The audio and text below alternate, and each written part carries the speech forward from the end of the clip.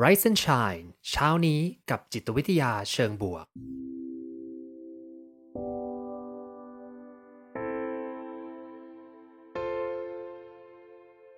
สวัสดีครับยินดีต้อนรับเข้าสู่พอดแคสต์เพื่อทุกท่านอยู่กับผมภูมิธีรพุทธปิติชัดผมเป็นอาจารย์มหาวิทยาลัยและผู้คลั่งไคล้เกี่ยวกับเรื่องราวของจิตวิทยาเชิงบวกและการนำไปประยุกต์ใช้ในชีวิตประจำวันรวมทั้งการทำงานในองค์กรเหมือนเช่นเคยนะครับ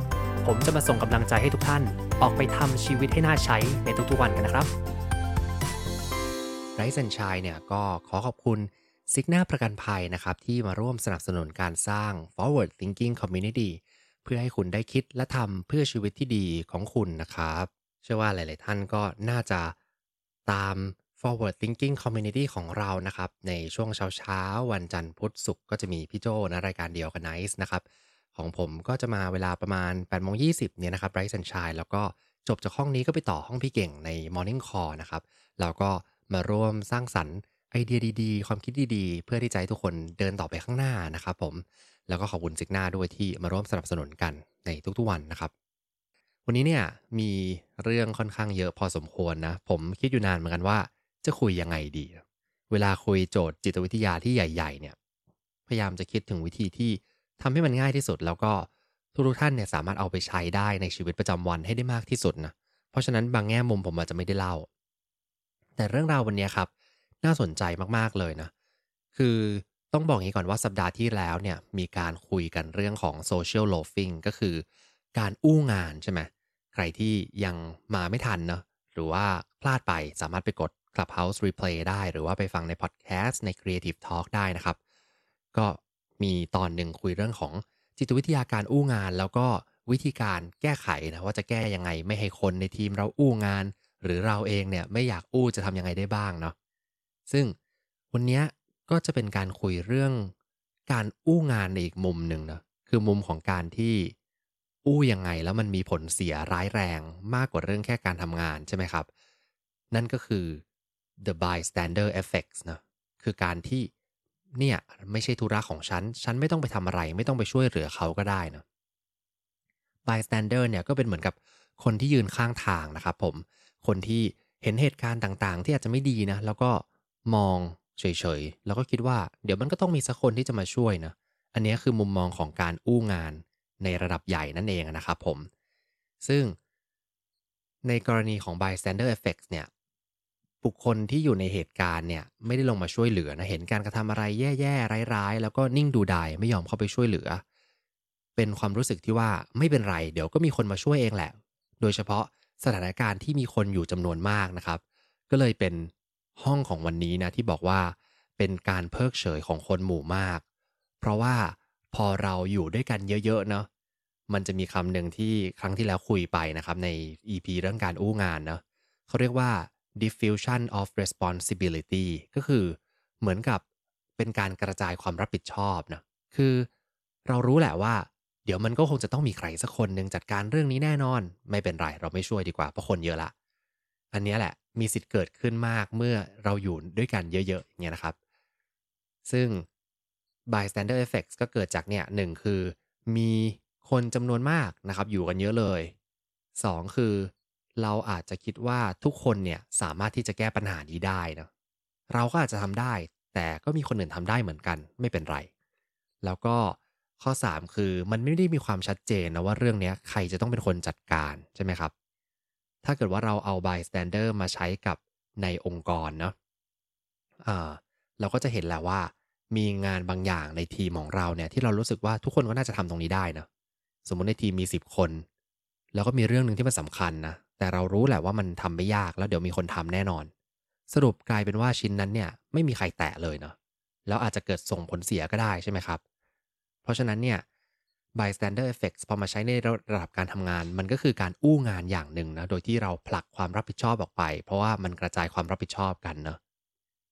คราวเนี้ยครับพอมานั่งคิดถึงเรื่องการที่เราเนี่ยจะไปใช้ในระดับสังคมใหญ่เวลาที่จะต้องมีการช่วยเหลือผู้คนเกิดขึ้นมาอย่างเงี้ยนะครับผมสิ่งที่เกิดขึ้นก็คือเราอาจจะพลาดไม่ได้ช่วยเหลือคนที่เขาต้องการจริงๆก็ได้เนาะคนที่เดือดร้อนได้รับความช่วยเหลือนะครับ ซึ่งเรื่องเนี้ยมันมีที่มาที่ไปคือเป็นจุดกำเนิดของเรื่องเนาะคือมีการฆาตกรรมครั้งใหญ่ก็คือเป็นเหตุการณ์สะเทือนขวัญที่เกิดขึ้นในปี1964นะครับโดยคนที่ชื่อว่าคุณคิตตี้เจโนวีจนเจโนเวซีนะครับคิตตี้เจโนเวซีขอเรียกว่าเป็นคุณคิตตี้แล้วกันนะคุณคิตตี้เนี่ยเป็นน่าจะเป็นผู้จัดการบาร์หรือว่าพนักงานบาร์แห่งหนึ่งนะแล้วก็อยู่ในนิวยอร์กซิตี้ซึ่งเธอก็ทำงานค่อนข้างดึกแล้วก็กลับมาบ้านเนี่ยในช่วงประมาณตีสามกว่าๆนะครับพอหลังจากเลิกงานแล้วเนี่ยเธอก็กำลังจะเดินทางกลับบ้านอยู่ในเมืองควีนส์นะนิวยอร์กซิตี้กลับเข้าอพาร์ตเมนต์ของเธอปรากฏว่าในขณะที่กำลังจะถึงบ้านเนี่ยก็มีชายคนหนึ่งนะถือมีดมาจะวิ่งไล่แทงเธอ เธอก็วิ่งหนีไปเนาะแล้วก็พยายามที่จะไปหลบตามที่ต่างๆแต่สุดท้ายไม่ทันนะก็โดนผู้ชายคนเนี้ยแทง2 ทีเธอก็เจ็บปวดพิษบาดแผลนะแล้วก็พยายามที่จะร้องเรียกขอความช่วยเหลือแต่ในบริเวณนั้นเนี่ยก็เป็นอพาร์ตเมนต์เป็นย่านอพาร์ตเมนต์ซึ่งมีคนอยู่ในอพาร์ตเมนต์ตรงนั้นอยู่ด้วยเนาะเพียงแต่ว่าก็สุดท้ายเธอถูกฆาตกรรมแล้วก็ ผู้ร้ายเนี่ยมีจังหวะที่เขาเนี่ยวิ่งหนีไปนะแล้วสุดท้ายกลับมาใหม่แทงซ้ำเธอข่มขืนเธอด้วยแล้วก็ขโมยเงินที่เธอมีอยู่ทั้งหมดไปนะจนอีกไม่กี่ชั่วโมงก็มีคนมาพบศพนะครับเรื่องเนี้ยมันดังขึ้นมาเพราะว่าหนังสือพิมพ์นิวยอร์กไทมส์ครับลงข่าวเรื่องเนี้ยใหญ่โตมากเลยแล้วเขียนเหมือนกับตาเห็นเลยนะเขียนเรื่องขึ้นมาให้มันดูน่ากลัวนะคือนักข่าวก็อาจจะไม่ได้มีข้อมูลทั้งหมดแต่ว่าเขียนไปก่อน ในข่าวเนี่ยลงไว้ว่ามีคนเห็นเหตุการณ์ถึง38คนเนาะแล้วก็เห็นจะๆเลยแต่ไม่มีใครช่วยเหลือสักคนหนึ่งนะพอเรื่องนี้เป็นข่าวเนี่ยคนก็เลยสนใจมากว่าเฮ้ยมันเกิดอะไรขึ้นทำไมคน38คนไม่มีใครช่วยเลยรวมถึงนักจิตวิทยาที่มาสนใจศึกษาเรื่องนี้มากขึ้นนะเรื่องของ bystander effect ครับมันก็เลยกลายเป็นเรื่องราวที่คนเนี่ยพูดกันแล้วก็เริ่มศึกษากันมากขึ้นนะ ส่วนใหญ่ถ้าทุกท่านไปอ่านบทความหลายๆบทความที่เขียนเรื่องนี้นะก็จะจบแค่นี้แล้วก็จะบอกว่าอ๋อ bystander effect มันมีจริงเนาะการที่คนอยู่เยอะๆแล้วก็ไม่ยอมจะช่วยใครเนี่ยมันมีจริงแต่จริงๆแล้วครับเราเป็นไรซ์แอนชัยนะเราจะ fact check ก่อนคือเรื่องเนี้ยของคุณคิตตี้เนี่ยที่นิวยอร์กไทมส์เนี่ยรีพอร์ตไปว่ามีคน38คนเห็นแล้วก็ไม่มีใครช่วยเหลือเลยเนี่ย มันไม่ได้จริง100%ต้องบอกงี้ก่อนว่าหนังสือพิมพ์เนี่ยที่บอกว่าเล่าเรื่องนี้อย่างดีนะครับในยุคหลังๆเนี่ยก็มีคนไปทำรีเสิร์ชมากขึ้นไปหาหลักฐานจากสถานีตำรวจแล้วก็หาหลักฐานจากการสัมภาษณ์ทั้งหลายนะสิ่งที่คนที่พยายามจะค้นหาความจริงเนี่ยไปพบเรื่องนี้นะพบว่าจริงๆแล้วมีคนเห็นแล้วก็ตะโกนเรียกร้องไล่พวกโจรเนี่ยนะคนเนี้ยแหละที่ถือมีดเนี่ยไล่ไปนะก็เลยเป็นที่มาที่ไปว่าทำไมโจรหนีไปก่อนนะหลังจากนั้นเนี่ยคุณคิตตี้เขาพยายามคลานแล้วก็ไปที่ด้านหลังโซนที่ตึกที่คนไม่ค่อยมองเห็นละหลังจากนั้นโจรกลับมาอีกก็เลยมาแทงซ้ำนะครับซึ่งสถานการณ์ตอนนั้นเนี่ยไม่ได้มีคนเห็น38คนนะผมว่าเขาคำนวณจากจำนวนของห้องที่อยู่แถวนั้นแล้วก็คิดว่ามีคนเห็นได้ยินเนาะ แต่ว่าเนื่องจากตอนนั้นมันเป็นตีสามกว่าแล้วนะครับคนที่เห็นจริงๆเนี่ยน้อยมากแล้วก็คนที่ได้ยินก็ยังงงๆอยู่นะว่าเกิดอะไรขึ้นเฮ้ยเป็นการรุมรังแกกันหรือเปล่านะก็เลยตะโกนไล่ไปแทนที่จะลงไปช่วยเนาะก็บางคนก็บอกว่าเนี่ยเอ่องงว่าเกิดอะไรขึ้นเห็นได้ยินเสียงดังแล้วก็ไม่รู้ว่าต้องทำอะไรแล้วก็ในยุคนั้นนะคือสายด่วน911ของตำรวจ ยังไม่ได้ถูกเซตอัพขึ้นมา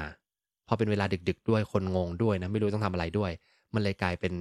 โชคร้ายของคุณคิตตี้ที่ต้องเสียชีวิตไปนะครับแต่ว่าการที่นิวยอร์กไทมส์ไปเขียนว่าโหคน38คนเห็นจะๆเลยแล้วไม่มีใครช่วยนะอันเนี้ยมันไม่จริงซึ่งถ้า38คนเห็นจะๆเลยเนี่ยผมเองก็แอบไม่เชื่อเหมือนกันนะว่าจะไม่มีใครลงไปทำอะไรสักอย่างเนาะถ้าเกิดเขาไปเห็นพร้อมกันอย่างเงี้ยเนาะเพียงแต่ว่า เหตุการณ์เนี้ยมันเลยทำให้เรื่องเนี้ยมันน่าศึกษามากขึ้นว่าจริงๆแล้วเมื่อไหร่ที่เราจะลงไปช่วยใครสักคนหนึ่ง เมื่อไหร่ที่เราจะปล่อยเนาะว่าอันเนี้ยช่างมันเถอะไม่ใช่เรื่องของเราเนาะซึ่งในความเป็น bystander effect เนี่ยมันมีความเป็นจริงบางอย่างอยู่ในมุมของการที่ทุกคนรู้สึกกระจายความรับผิดชอบแล้วอาจจะไม่ลงมือช่วยแต่เรื่องของคุณคิตตี้เจโนเวซีเนี่ยที่ถูกแทงตายแล้วบอกว่า38คนเนี่ยเขียนบทความไหนก็จะพูดเรื่องนี้นะมันไม่ได้จริง100%เปอร์เซ็นต์เพราะมันเป็นการเล่าของข่าวที่อยากจะใส่เรื่องราวให้มันน่าสนุกขึ้นมาเท่านั้นเองนะพูดถึงน่าสนุกก็ไม่ได้นะอาจจะพูดถึงเป็นคำว่าน่าตื่นเต้นแล้วกันนะข่าวที่ดึงดูดคนให้เขารู้สึกว่าอยากอ่านแต่จริงๆมันก็ไม่ได้ถูกต้อง100%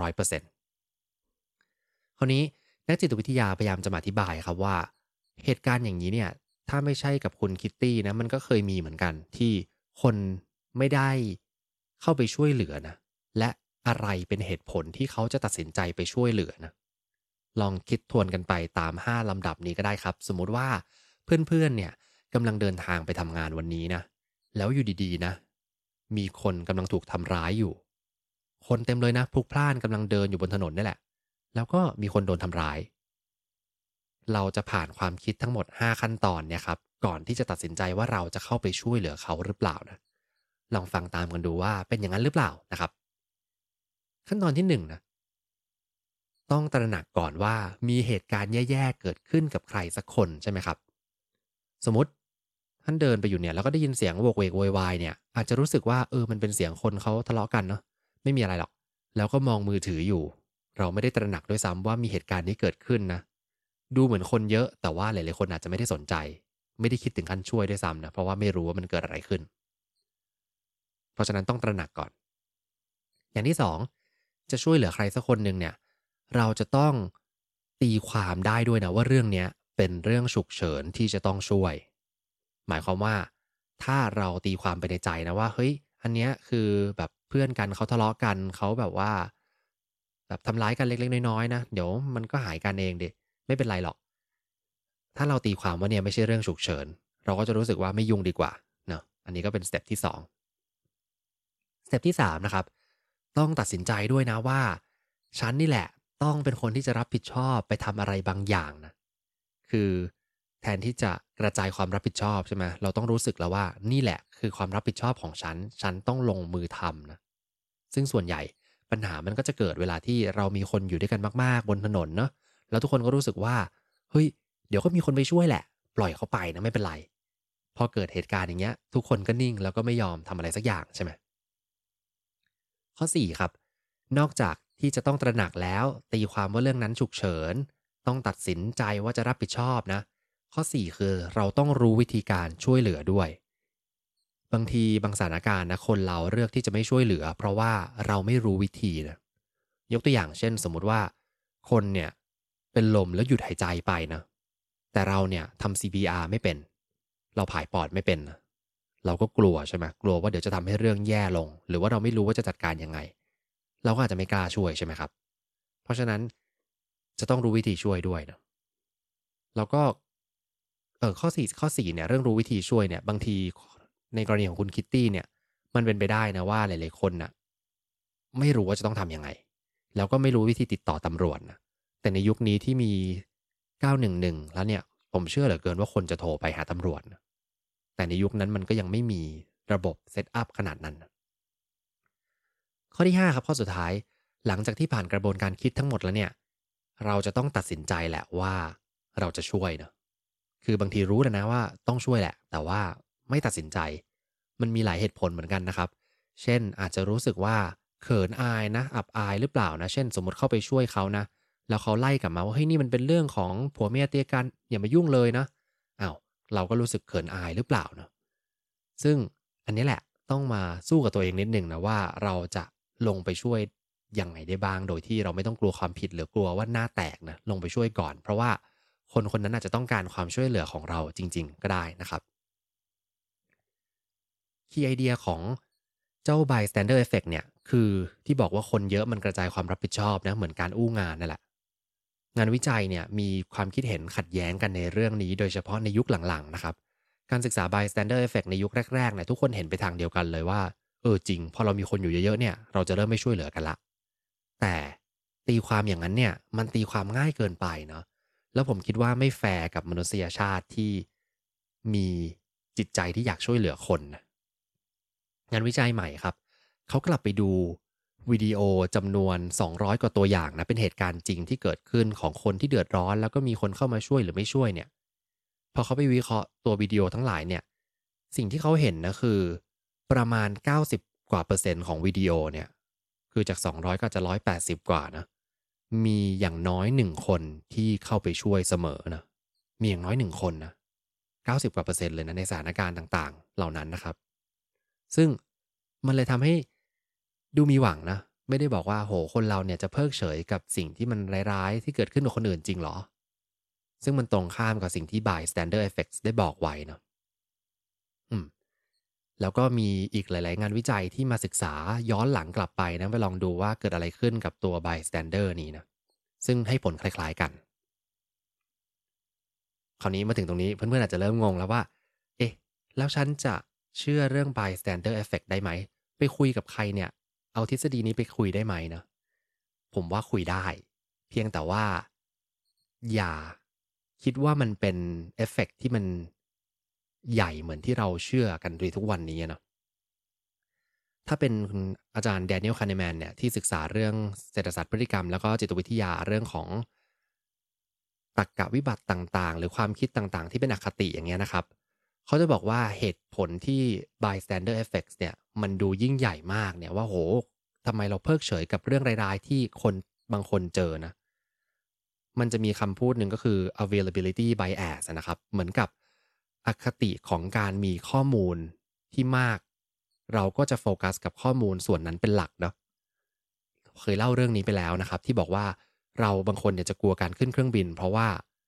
ข่าวเครื่องบินตกมันมีเยอะกว่าข่าวรถชนน่ะจริงๆข่าวรถชนก็มีแหละแต่ว่าเครื่องบินตกมันดูแบบดึงดูดความสนใจให้แบบโอ้โฮนี่มันเป็นเรื่องใหญ่มากเลยอันตรายมากเนาะ แต่จริงๆตามสถิติคือรถชนเนี่ยเสี่ยงกว่าขับรถทุกวันเนี้ยเสี่ยงกว่าไปขึ้นเครื่องบินเยอะเลยเนาะเหมือนกันการที่เรามีข้อมูลเรื่องของการที่คนเพิกเฉยเนี่ยมันดูยิ่งใหญ่กว่านะแล้วก็ดูรู้สึกว่ามันดึงดูดความสนใจเราได้เราก็เลยรู้สึกว่าไอ้ bystander effect เนี่ยมันมีพลังมากๆเลยที่คนเราจะไม่ยอมช่วยนะแต่ถามว่ามันมีตัวตนอยู่ไหมเจ้าเอฟเฟกต์ตัวเนี้ยมันก็มีอยู่นะเหตุผลที่คนไม่ช่วยเนี่ยมันมีอยู่ ตามที่ผมเล่าไป5ขั้นตอนนะว่าทำไมเขาถึงเลือกที่จะไม่ช่วยนะแต่ผมมองกลับกันว่าผมอะกลับมองว่าผมเชื่อในมนุษยชาติเสมอนะคือรู้สึกว่าถ้ามีคนจำนวนมากเนี่ยแล้วเขารู้วิธีการว่าจะต้องช่วยเนี่ยผมเชื่อว่ามันจะมีอย่างน้อย1คนที่เข้าไปช่วยโดยเฉพาะสถานการณ์ที่มันวิกฤตมากๆเลยนะมีเรื่องนี้จะเล่าให้ฟังถือว่าเป็นเรื่องทิ้งท้ายแล้วกันนะครับเป็นเรื่องที่เพิ่งเกิดไม่นานผมไปเจอมาจากเฟซบุ๊กโพสต์อันหนึ่งนะ เป็นเรื่องของคุณเดมี่เลทีบาวหรือเปล่านะไม่แน่ใจอ่านชื่อนามสกุลถูกหรือเปล่าเดมี่เลทีบาวเธอเป็นชาวเซาท์แอฟริกานะแล้วก็เพิ่งได้รับมงกุฎจากการเป็นมิสเซาท์แอฟริกาไม่กี่เดือนที่ผ่านมาก่อนที่จะเกิดเหตุการณ์นี้กับเธอนะวันหนึ่งเนี่ยเธอแต่งตัวดีเลยแล้วก็เดินไปอยู่ในย่านแห่งหนึ่งซึ่งคนพลุกพล่านเนาะกำลังจะเดินไปที่อีเวนต์งานสำคัญของเธอเนาะ ปรากฏว่าเดินไปเดินมาเนี่ยเดินมาอยู่คนเดียวเจอผู้ชาย5 คนถือปืนเนาะแล้วก็พยายามจะขู่บังคับเธอให้ไปกับพวกเขาพูดง่ายๆว่าพยายามจะลักพาตัวนี่แหละเนาะคุณเดมี่เลเนี่ยก็ไม่ยอมพยายามต่อสู้แล้วก็พยายามจะต่อยผู้ชายเหล่านั้นแล้วก็รีบวิ่งหนีมานะโอ้เธอเล่านะว่าต้องวิ่งหนีด้วยส้นสูง6 นิ้วนะ แล้วก็พยายามที่จะไม่มองเลยไม่สนใจเลยว่าจะโดนยิงตายก็ตายแต่ว่าต้องไม่โดนจับไม่งั้นแย่แน่ก็เลยวิ่งไปที่ถนนใหญ่ตอนนั้นเนี่ยเป็นตอนกลางวันแสกๆเลยถนนเนี่ยเต็มไปด้วยรถหลายคันมากมายนะสิ่งที่เธอทำก็คือเธอวิ่งไปกลางถนนแล้วก็ไปโบกมือหาคนช่วยเหลือนะไปทุบกระจกรถแล้วก็เธอบอกว่าไม่รู้ว่าอันไหนแย่กว่ากันนะระหว่างโดนไล่ตามแล้วถูกยิงเนี่ย กับการที่วิ่งไปทุบกระจกรถคนประมาณ30-40คันเนี่ยแล้วก็ไม่มีคันไหนช่วยเลยเนาะเธอรู้สึกแย่มากว่าทำไมไม่มีใครช่วยเหลือเธอนะถ้าเรื่องของเธอมันจบแค่เนี้ยหรือว่าคนเอาไปเล่าแค่เนี้ยเราก็จะบอกว่า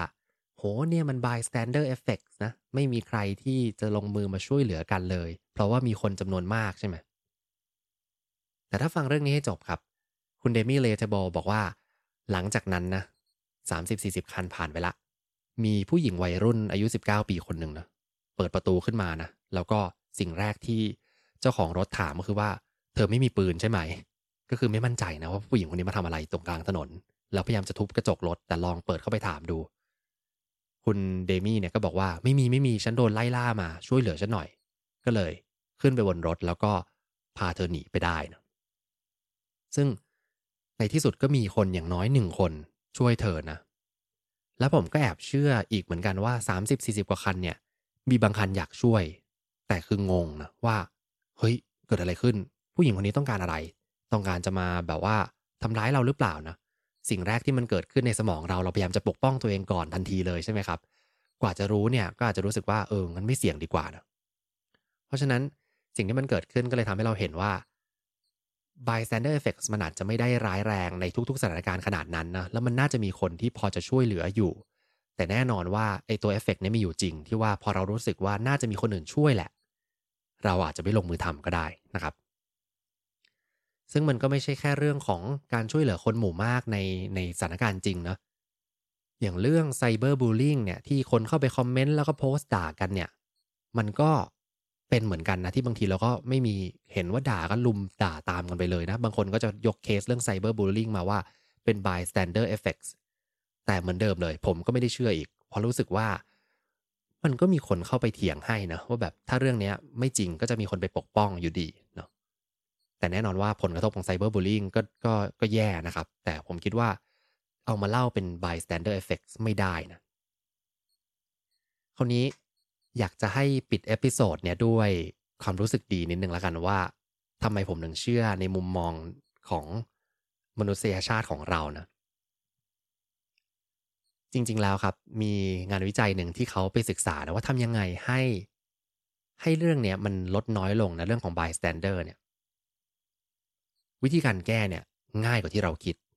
และผมก็ได้ทำไปแล้วในห้องนี้เนาะศาสตราจารย์เคนเนตเกอร์เกนนะครับ1973ผมจำได้เลยว่าทฤษฎีเนี้ยเป็นทฤษฎีที่เรียนครั้งแรกที่เรียนวิชาวิจัยนะแล้วตอนนั้นคืองงมากว่าคืออะไร ทฤษฎีเนี้ยชื่อว่าทฤษฎี Enlightenment Effects นะคือทฤษฎีเหมือนกับตรัสรู้นะอย่างรู้แล้วกันนะเป็นทฤษฎีที่ตรงไปตรงมานะเขาบอกว่าเมื่อเราเรียนรู้เรื่องอะไรนะมันจะทำให้เราอ๋อขึ้นมาและไอ้ความอ๋อนี่แหละมันจะทำให้เรายกระดับสังคมไปด้วยกันได้นะพูดอย่างนี้สมมติเอาเรื่องง่ายๆนะสมมติว่าเรื่อง growth mindset นะเมื่อก่อนเราก็ไม่เคยรู้เรื่อง growth mindset ใช่ไหมสมมติว่า10ปีก่อน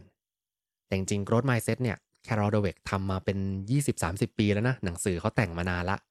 แต่เราเพิ่งมาเรียนรู้กันช่วงนี้พอเรียนรู้กันในระดับสังคมนะทุกคนก็จะบอกว่าgrowth mindset มันสำคัญแฮะเราจะสอนลูกอย่างไรให้มี growth mindset เนี่ยไอเดียพวกเนี้ยมันก็ยกระดับสังคมขึ้นไปด้วยกันเพราะฉะนั้นวิธีการง่ายมากเลยที่จะจัดการเรื่องของ bystander effects นะที่เราไม่ช่วยเหลือใครเนี่ยคือให้มาฟังเรื่องนี้แหละ นั่นแหละเป็นที่มาที่ว่าผมได้ทำเรื่องนี้ไปแล้วนะคือเล่าเรื่องนี้ให้ทุกคนฟังแล้วก็ไล่เรียงเลยว่าอะไรเป็นสิ่งที่ขัดขวางทุกคนไว้ไม่ให้ช่วยเหลือใครสักคนนะมีการทดลองเอาเรื่องนี้ไปทำด้วยครับเขาเปรียบเทียบกันระหว่าง2กลุ่มนะก็คือนักเรียนจิตวิทยานะกลุ่มแรกเนี่ยคือคลาสเลคเชอร์เนี่ยไม่ได้สอนเรื่องนี้นะก็คืออาจจะไปสอนตอนปลายเทอมแล้วมั้งเปลี่ยนสเกดูกันนิดหนึ่ง แล้วก็อีกคลาสหนึ่งอีกเซกหนึ่งอีกเซกชันหนึ่งสอนเรื่องนี้ก่อนเลยหลังจากนั้นเนี่ยเขาก็เอาเป็นเหมือนกับนักแสดงนะไปแบบทำตัวว่าแบบป่วยแล้วก็ล้มลงตรงหน้านักเรียนอย่างเงี้ยเนาะแล้วดูซิว่ามีใครจะช่วยหรือเปล่าสิ่งที่เกิดขึ้นก็คือกลุ่มของนักเรียนเนี่ยที่ได้เรียนรู้เรื่อง bystander effects เนี่ยรู้ว่ามันมีผลอย่างไรมันต้องมี5ขั้นตอนนะว่าทำไมเราถึงช่วยหรือไม่ช่วยใครเนี่ย กลุ่มที่เรียนรู้เรื่องนี้มีแนวโน้มที่จะช่วยมากกว่ากลุ่มที่ไม่ได้เรียนรู้ถึงเกือบ2เท่าเลยทีเดียวนะนี่แหละเลยเป็นสิ่งที่น่าจะทิ้งไว้เป็นกำลังใจให้ทุกคนได้นะว่าในสถานการณ์ร้ายๆครับผมว่าบางทีนะมันเกิดจากการที่เขาไม่รู้แหละว่าเขาต้องช่วยยังไงแล้วมันไม่ได้อยู่ใน mindset เขาว่าเนี่ยเป็นสถานการณ์ที่ฉุกเฉินแล้วนะต้องลงมือทำเพราะฉะนั้นวันนี้หวังเป็นอย่างยิ่งนะว่า การคุยเรื่อง bystander effects ที่ผมแชร์เนี่ย5ขั้นตอนว่าทำไมเราถึงตัดสินใจจะช่วยเหลือใครสักคนหนึ่งเนี่ยบางทีอาจจะทำให้ท่าน ลองมองรอบๆก่อนเวลามีใครขอความช่วยเหลือนะลองเข้าไปสังเกตเขาก่อนแล้วก็ดูว่ามันฉุกเฉินหรือเปล่าแล้วเราเนี่ยต้องเข้าไปช่วยเหลือไหมแล้วถ้าจำเป็นจริงก็คือตัดสินใจลงไปช่วยเหลือเลยเนาะเหมือนกับที่คุณเดมี่เลเทบอร์นะที่พยายามจะวิ่งหนีคนที่ถือปืนไล่ยิงเธอนะแล้วก็หนีขึ้นรถคันนั้นไปได้เธอก็บอกว่าอยากให้ทุกคนเนี่ยเป็นเหมือนคนคนนั้นนะที่เลือกที่จะยื่นมือลงมาเปิดกระจกมาช่วยเหลือเธอทั้งที่คนที่ช่วยเหลือเนี่ยก็เอาตัวเองมาเสี่ยงเหมือนกันนะแต่มันทำให้ชีวิตของเธอเนี่ยมีทุกวันนี้ได้นะแล้วก็ไม่ได้ถูกลักพาตัวไปในวันนั้นนะครับเพราะฉะนั้นก็เรื่องก็จบประมาณนี้นะหวังว่าทุกคนจะได้ไอเดียเรื่อง bystander effect ไปนะครับแล้วก็ demystify บางเรื่องด้วยนะในเรื่องของคุณคิตตี้เนี่ยที่หลายๆคนอาจจะเล่ากันไปแล้วเข้าใจผิดนะว่าจริงๆแล้ว